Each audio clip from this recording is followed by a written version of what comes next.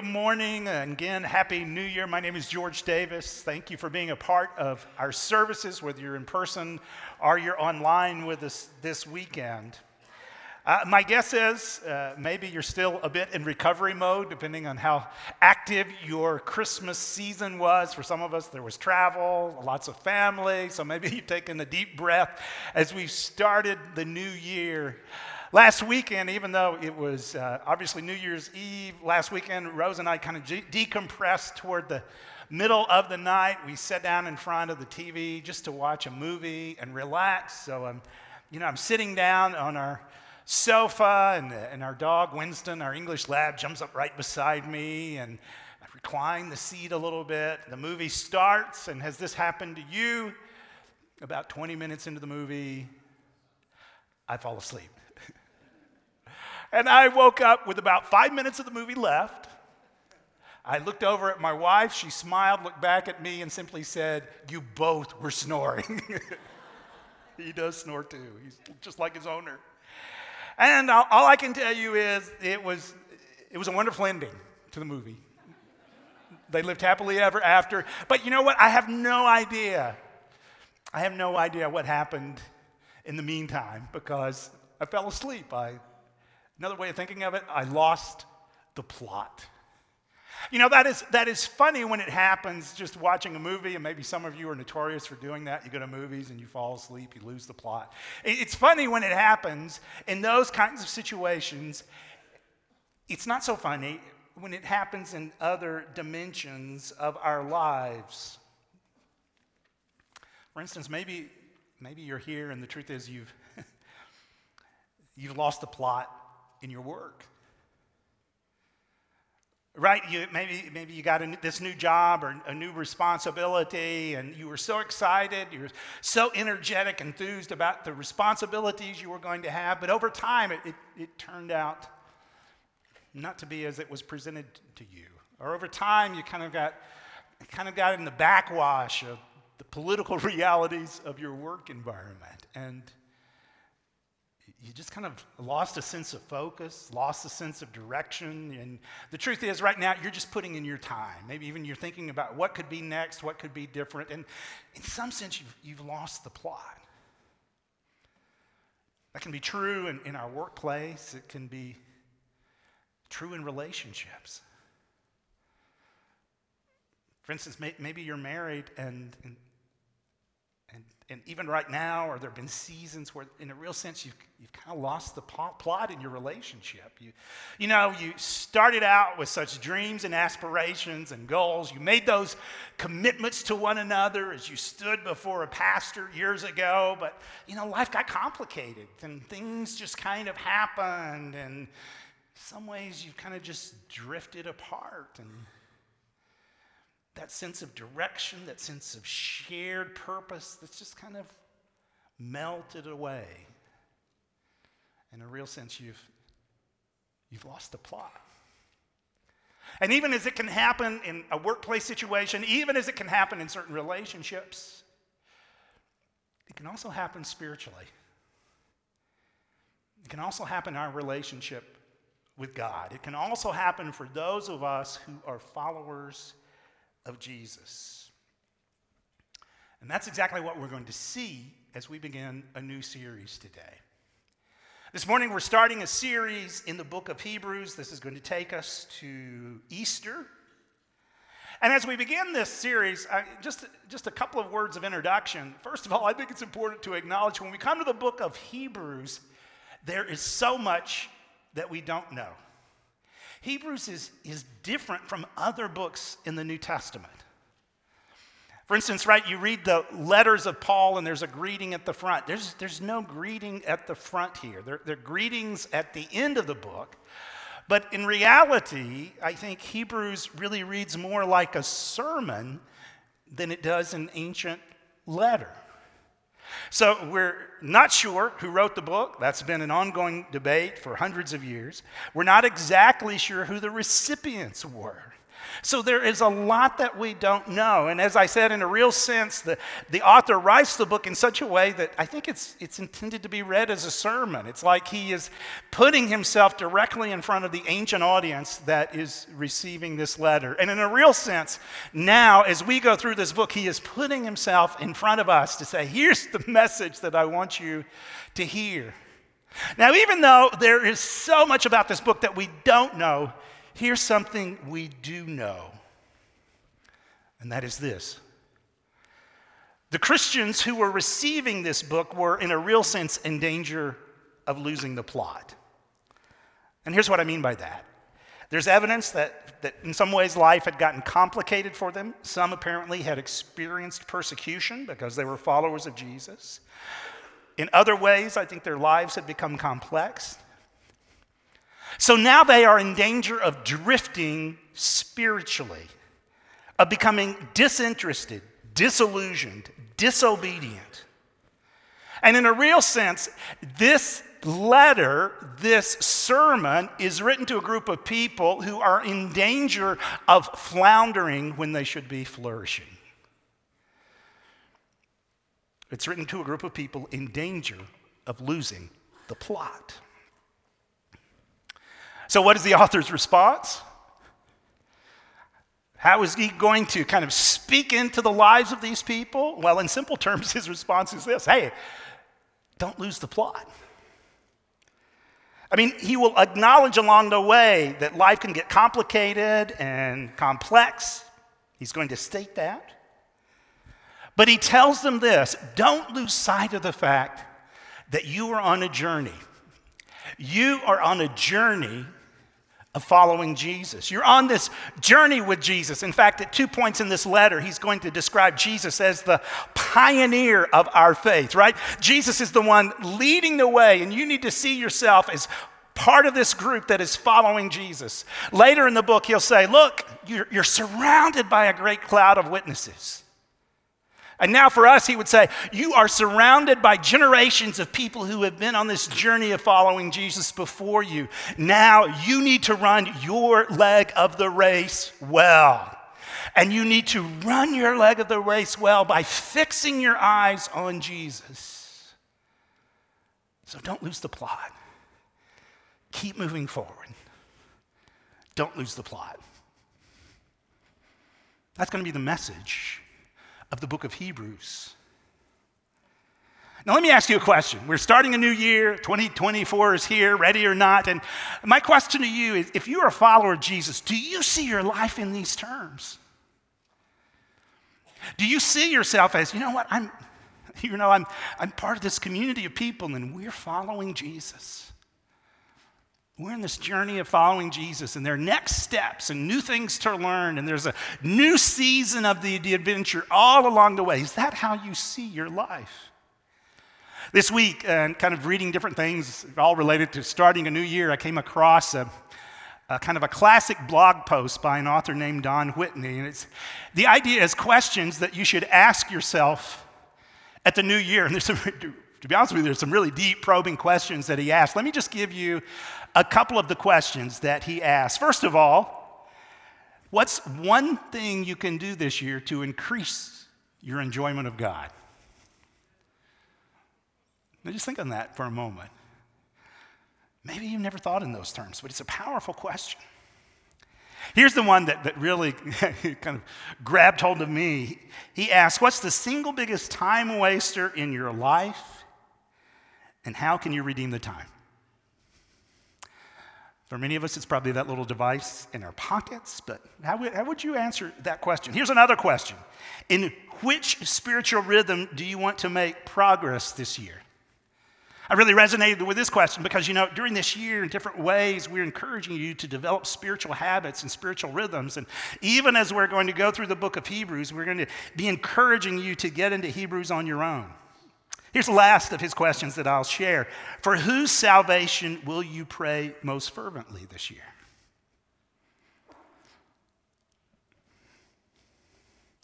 Now, as I read these questions, as you read these questions, how do you hear them? Do they just feel weighty, intimidating, legalistic? Maybe. Yet here's the deal. I think when we see ourselves on this journey, we're on this journey with one another, and we're on this journey of following Jesus. When we begin to see ourselves in that framework, I think we hear these questions differently. We hear them as an invitation to keep moving forward. And as we're going to see, that's the challenge, the encouragement of this entire book. Now, with that in mind, let's now just start unpacking how this author is going to encourage these ancient Christians and also encourage and challenge us. And to do that, let's come back to the opening paragraph. You looked at it a few moments ago. I want to come back to this now. It's an important part of Hebrews because in many ways, the opening paragraph of this book is going to introduce us to themes that the author is going to develop later in his sermon. So with that in mind, let me read it again for you. In the past, God spoke to our ancestors through the prophets at many times and in various ways. But in these last days, he has spoken to us by his Son, whom he appointed heir of all things, and through whom also he made the universe. The Son is the radiance of God's glory and the exact representation of his being, sustaining all things by his powerful word. After he had provided purification for sins, he sat down at the right hand of the majesty in heaven. So he became as much superior to the angels as the name he has inherited is superior to theirs. Wow. There's a lot here. And we're going to discover that is true throughout this book. This book is deeply rich in imagery, Old Testament allusions, and theological reflection. So we're going to see that all along the way. But as we begin, I want you to notice, I think in a real sense, as the author is addressing this early group in danger of losing the plot, as he's addressing us now, he's answering a couple of questions right at the beginning. First of all, he's answering kind of the when question. That is, I think for the author, he wants us to see, look, if you're going to avoid losing the plot, you need to kind of understand when you are living in the overall storyline of what God is doing. Now notice kind of, again, in simple terms, how he begins the letter. He said, look, in the past, right, God has spoken. In the past, God has spoken through things like the prophets. But now he has spoken ultimately through his Son, Jesus Christ. Now, in saying that, among other things, what the author is doing, he's giving us a very simple outline of the storyline of God's plan of rescue and restoration.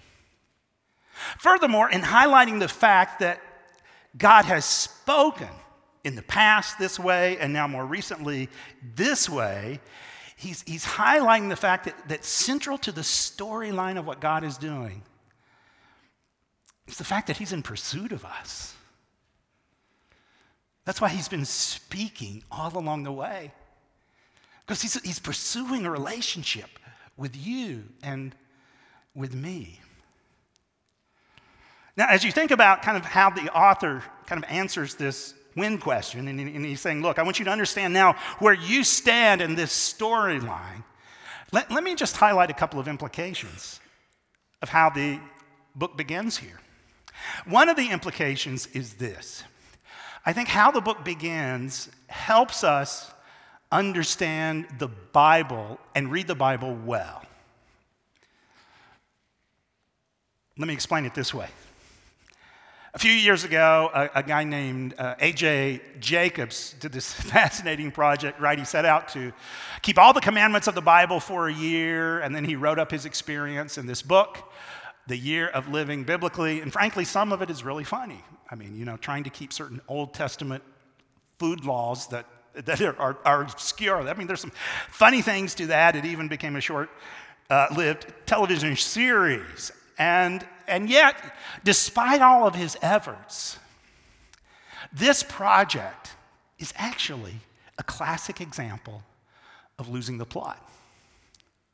Because you see, if you approach the Bible simply, you know what the Bible is? It's just a collection of laws and rules, or maybe some good moral principles, and that's kind of how you engage, the Bible. Think about the Bible, certain of the stories, and that's kind of your view. It's just this random kind of collection of these things that you can try hard to keep, or these things that may be good for you. If that's how you approach the Bible, you don't understand there's an underlying storyline to all of this. And the author, for instance, is going to argue that to read the Old Testament well, you need to understand that all of it is going to point to Jesus Christ. So when you start to understand the when question of when we are, you start to realize that this understanding of this storyline is going to help me engage Scripture well. And we're going to talk more about that as we unpack the book of Hebrews. And secondly, when you understand this when question, right? When we are in the storyline, I think it's also going to help you understand how we can get off track. Now, here's what I mean by this. As we read the book, it's going to become clear that arguably the majority of the recipients of this sermon are people who came to Christ out of Judaism. In fact, notice even how the author begins the book, right? Our ancestors. God spoke to our ancestors. He's talking to people from a Jewish perspective. But now what is happening is this. They become followers of Jesus, right? Now we understand God has spoken to us through Christ, but now under pressure, I think with disillusionment, some of the persecution, now they're in danger of drifting back to the old way of doing things. Now they're in danger from kind of moving here to moving back to, well, maybe we need to be dependent on the Old Testament sacrificial system. Maybe we just need to do the things just like we grew up. And so what you're going to see through this book is an ongoing argument that no, you can't go back. Jesus is better than the Old Testament sacrificial system. Jesus is better than the Old Testament priesthood. Jesus is better than the Old Covenant. So there's going to be this continuing argument that, look, all of this stuff in your background was actually pointing to Jesus. And if it were pointing to Jesus and this is where we are in the storyline, don't go back. Now you may say, well, what does that have to do with us, right? Because I'm pretty convinced, as your pastor, I really don't have to worry about any of you drifting back into a reliance on the Old Testament sacrificial system, right? I don't have to worry. Nobody's come to me. Can we build an altar out in the parking lot? That has just never been a pastoral issue that I've had to deal with. But here's where this does relate to us. I realize their circumstances are very different. But it is the case that, like these people, under pressure, when we get disillusioned, frustrated, when we kind of lose the plot of following Jesus, we can fall into negative habits. We can fall into things from our past. Maybe I grew up in a really critical environment. And the truth is, when I lose the plot, I kind of slide back into engaging other people that way. Maybe under pressure, when I lack energy and I just don't feel good about where life is going, maybe I've developed certain negative coping mechanisms from drugs to alcohol to pornography to binge watching. And under pressure, I just kind of drift back into those unhealthy things. So as the author addresses these people, and at times it's going to feel very irrelevant to you because he's saying don't go back into these Jewish practices. But as he addresses those people, also hear him addressing you, that there are different ways you kind of go back when you lose the plot. Different ways of thinking that are unhealthy, different ways of engaging others that are unhealthy, different ways of just approaching life that are unhealthy. Just recognize he's also speaking to you. So the author wants us to understand kind of the when question, right? If you're not going to lose the plot, you need to understand where you are in kind of the storyline of what God is doing. But furthermore, and notice this is really the emphasis of this opening paragraph. Furthermore, you need to know who's at the center of the story, right? If you're not going to lose the plot, you need to know who is at the center of the story. And you'll notice the rest of this opening paragraph is really about Christ and what God is doing through Jesus Christ. Interestingly, if you read it, it's multiple sentences in English. The first four verses of Hebrews are it's one verse, it's one sentence in Greek. And the author, it's like he just keeps piling on. You remember when you were told not to do run-on sentences? That's exactly what this author does. Clause after clause after clause. Because he wants you to see who Jesus Christ is. So very quickly, let's just walk through some of the descriptors this author uses in introducing us to Jesus. And I'll say this again, some of the themes we're going to see in this opening paragraph are going to be more fully developed as we go through the book, because this author wants us to fix our eyes on Jesus so that we don't lose the plot. So, with that in mind, let's look at some of these descriptors. First of all, right, we are told God has revealed himself through his Son. And with this language, the author really dives into the deep end of theology. Because with this language, the author is highlighting the nature of the Trinity. Father, Son, and Holy Spirit. One essence, three persons. And in this book, if you pay attention along the way, you're going to see how the author describes how each member of the Trinity is involved in what God is doing and how God is at work in this storyline as Father, Son, and Holy Spirit. So Jesus is the Son. Not only that, he is the heir of all things. Now, what does that mean? Well, I think in simple terms, Jesus is the rightful owner of everything. Now, as you think about that, Jesus is the rightful owner of everything. Okay, let's unpack that. In unpacking that, I think we have to come to grips with both a sense of privilege as well as a sense of responsibility. Let me begin with the responsibility. In saying Jesus is heir of all things, it is a reminder to us that whether we realize it or not, we are not owners of the things in our lives. We are stewards. And I realize that's not a term we use normally, so maybe a more natural term to use is we are managers of the resources in our lives. Our abilities, our finances, our time, our opportunities. As a follower of Jesus, I'm to understand, these aren't mine simply to use as if I'm the ultimate authority. These aren't mine to use simply at my own whim. Rather, I'm a manager. And with that comes the responsibility to manage these resources in a manner that reflects this storyline. In a manner that really reflects the character and the priorities of the owner. So when you take seriously this whole idea that Jesus is heir, there is a responsibility here. But I think there's also a privilege. Because here's what's fascinating. Even as the author here speaks of Jesus as the heir of all things, later on he will talk about us as heirs of the eternal promises. And it's like I think when you put these themes together, it's like he's saying, look, Jesus is the heir of all things, and in his inheritance, you have been brought into that. So that you are now part of this bigger story of what God is doing.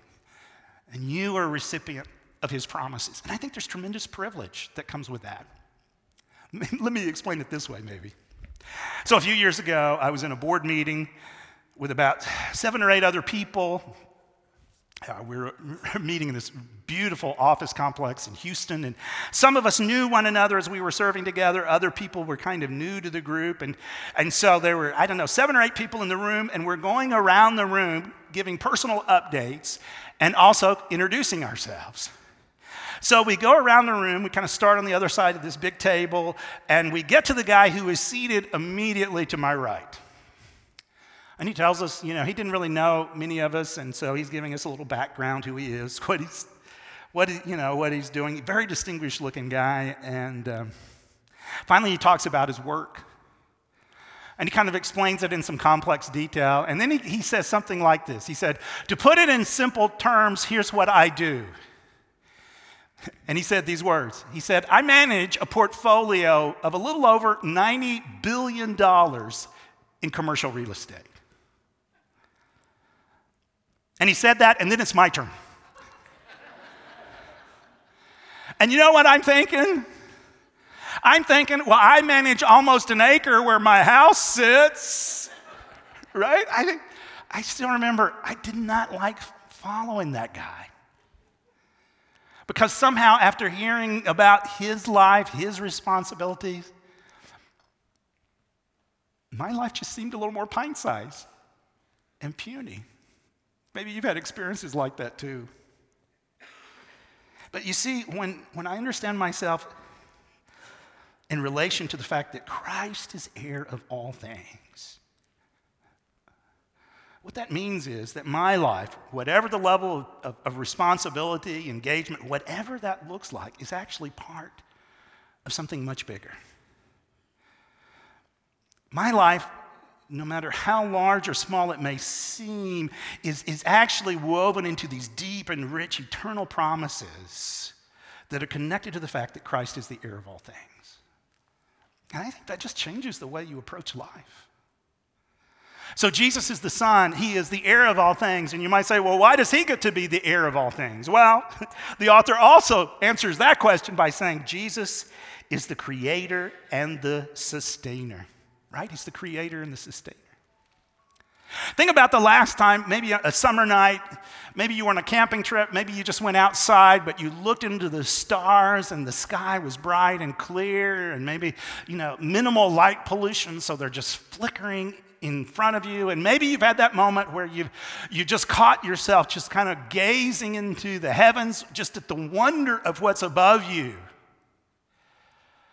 And as you think about that moment, or the next time you're standing in one of those moments, remember what the author of Hebrews says. He says, Christ is sustaining this by his powerful word.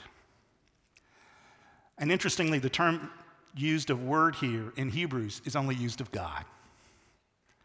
Right? It's God, and wow, just all that in front of me is being sustained by his word.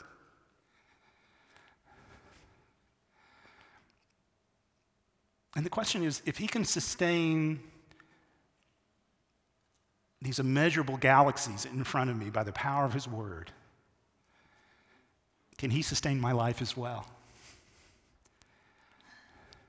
Can he sustain me through those moments, those seasons, those issues where life just seems to be overwhelming?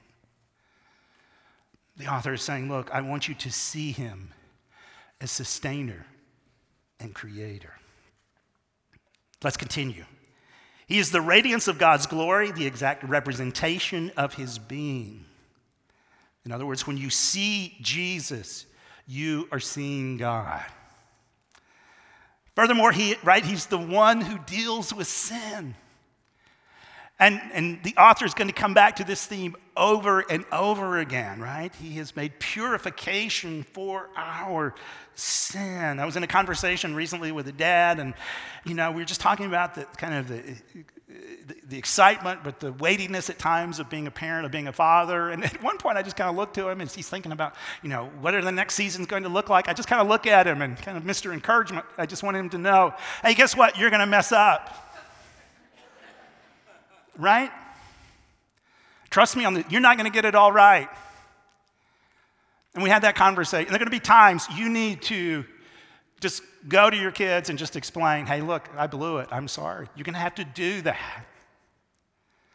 Now, I realize that can sound like just a really negative conversation. But I think it was a great conversation to have because you see, we as followers of Jesus can have these kinds of conversations because we are people related to the one who is now dealing with our sin. I realize sometimes church seems like the last place you can talk about your stuff. But it should be the first place where we can actually have those conversations, shouldn't it? Because we gather, we come together, we are brought together by the one who has dealt with that once and for all, right? This is why the author's going to say later, I want you to come boldly to the throne of grace, because he is the one who deals with sin.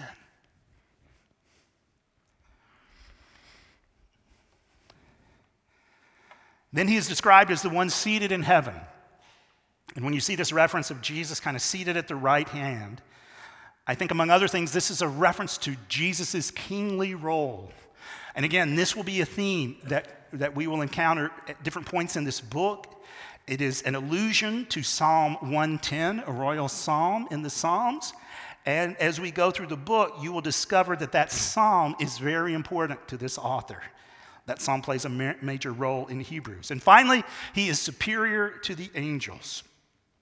And that will actually get us into the next part of the book, so I'll talk about that more next week.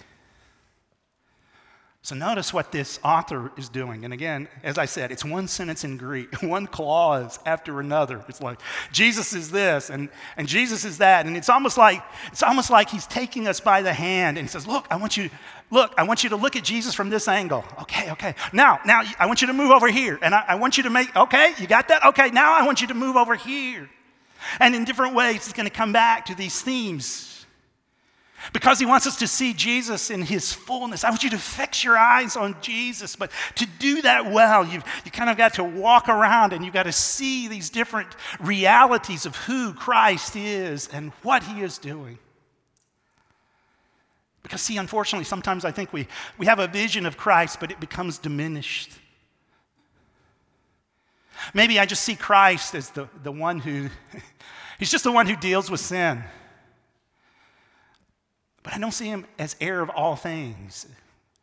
I don't see him as the one who's ruling such that I have an ongoing role to play. So I'm just kind of comfortable with the way life is because you know what? I'm going to heaven when I die. But that flows out of a diminished view of who Christ is. Or maybe I kind of see this sense of Jesus is on throne. He's going to one day rule in an ultimate way. And I get that. But I don't realize He's sustaining life all along the way. So it kind of feels like it's this distant reality that has a disconnect with my everyday experience. And if that's all I see, it's a diminished view of God. So the author is saying, look, I want you to fix your eyes on Jesus. I want you to see him through for who he really is. And he's going to walk us through different themes as we go through this book. And he's going to say, don't lose the plot. Keep moving forward.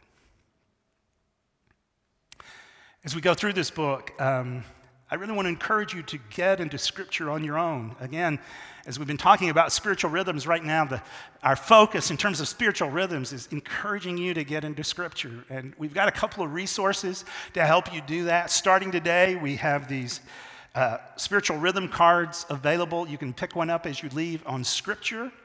And I'd really encourage you in some way to get into Hebrews on your own.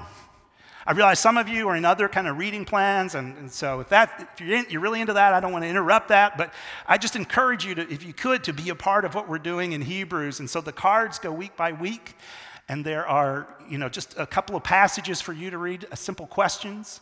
For those of you in families, there's a verse highlighted in the back, and maybe like Bob mentioned, your family can talk about this. Just kind of have a conversation about what this particular verse means that we've highlighted. If you'd like to go deeper, we're also making available a devotional guide as we go through this week by week that you will find at hfcinfo.com. And the cards as well as the devotional guide are just encouraging you to get into these passages at 3 different times during the week so that you can really see what this author is saying about the wonder of Jesus Christ. So as we get started, I want to pray for us. I want to pray for you. But before I do that, I want to remind you of one scene from the Chronicles of Narnia. Some of you have read the books. Maybe you've read it with your kids. Maybe some of you are reading it as a family now. And this is a scene, I think, from Prince Caspian. And it's a scene where Lucy, a young girl, encounters Aslan. Now, throughout the Chronicles, Aslan is this mighty lion, and he really is a figure of Jesus Christ in the story. And in this scene, Lucy encounters him, and it's been a long time since she's seen him, so she runs up to him, she hugs him, she buries her face in his huge mane, and she looks at him and says, "Aslan, you are bigger." And he says, "That's because you're older." And again, she hasn't seen him for a while. She's confused, somewhat, disoriented a little bit. And she asks again, and "Aren't you bigger?" And he goes, "I am not." And that's followed by this line.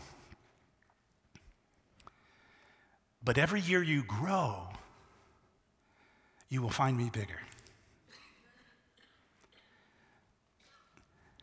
Every year you grow, you will find me bigger. And in a real sense, I think that's the heart of the author of Hebrews. I'm writing this so that you can fix your eyes on Jesus, so that you can just grow in your understanding of who he is and what he's done. And that as a result, your vision, your understanding, your perception of Christ will grow bigger. And you'll keep moving forward. With that in mind, let me pray for us.